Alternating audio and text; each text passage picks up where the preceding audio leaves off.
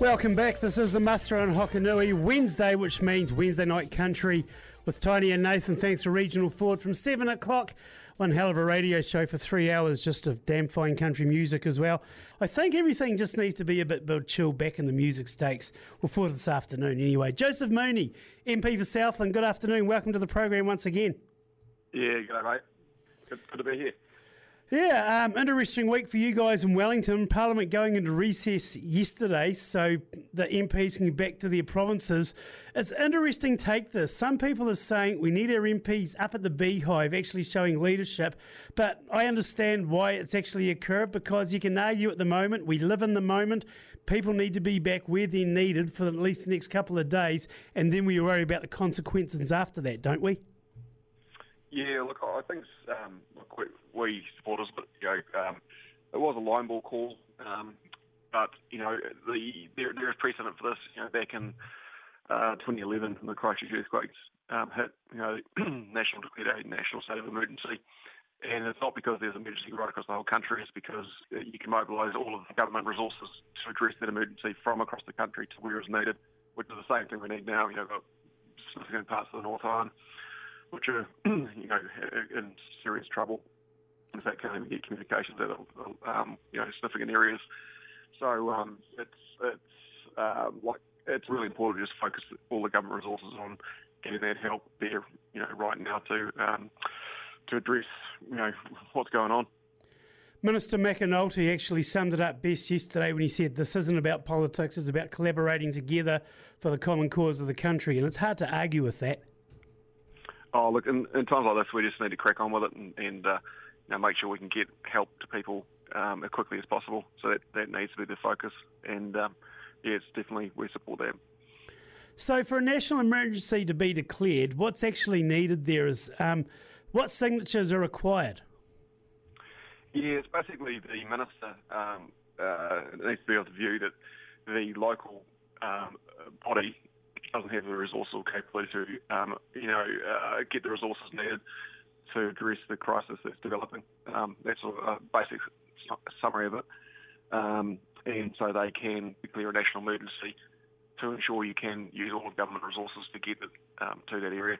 Like I say, back in the day, that's what we did for Christchurch, and now it's for the North Island, well, a lot of the North Island. And there'll be a lot of support as well, I suppose, just communications with Christopher Luxon as well, and just the other parties, I suppose, just letting them know what's occurring. The government will be doing that, I take it? Yeah, there's a bit of that going on. And it's us reaching out into all of our various districts and communities. And there is actually value in having a member of parliament in the region able to communicate with people on the ground and feed that back and to the relevant decision makers, because it's especially in a time like this when communications are out across large areas of the east coast of North Island. Just talking to colleagues, what are you hearing? The damage, like to the Hawke's Bay, etc. Just have we got any understanding of what we're expecting to see when the waters subside? Yeah, it's difficult to say at this stage, but there's definitely some pretty significant damage, and we've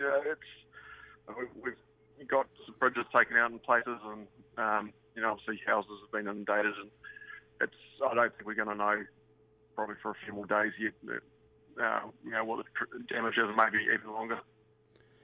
You talk about the bridges that are taken out, and I mean, we just got to look at Beaumont Bridge, for example. That's not a 5-minute exercise, so it's basically, it could take years to get back on their feet again as far as resources, couldn't it?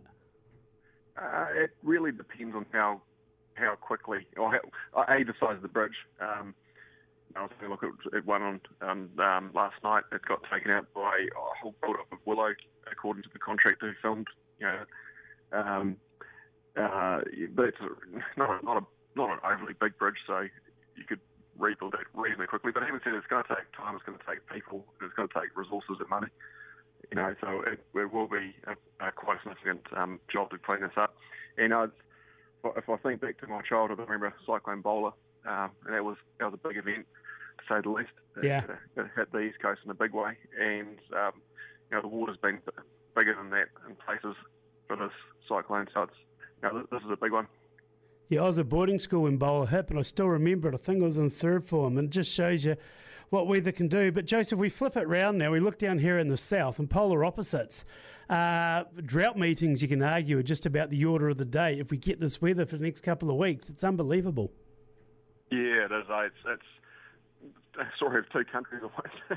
With how dry we are here. Well, the North Island's been inundated. Actually, I was talking to Jerry this morning. He just got back to Christchurch this morning. Apparently, it's coming down very heavily there at the moment. Yeah. So some of that South Island is getting the rain. We'd certainly like a bit of it over here. Not 200 or 500 mils, but we'd definitely like some. This afternoon, you're going to visit fruit growers in central Otago. How are they finding the season? Yeah, a mixed bag. Some have had a great season. Some have had a few calendars. So I'm just going to go and have a look with Sam Huffendale, who's our new horticulture spokesperson. Just have a chat and get a bit of sense of what's going on the ground.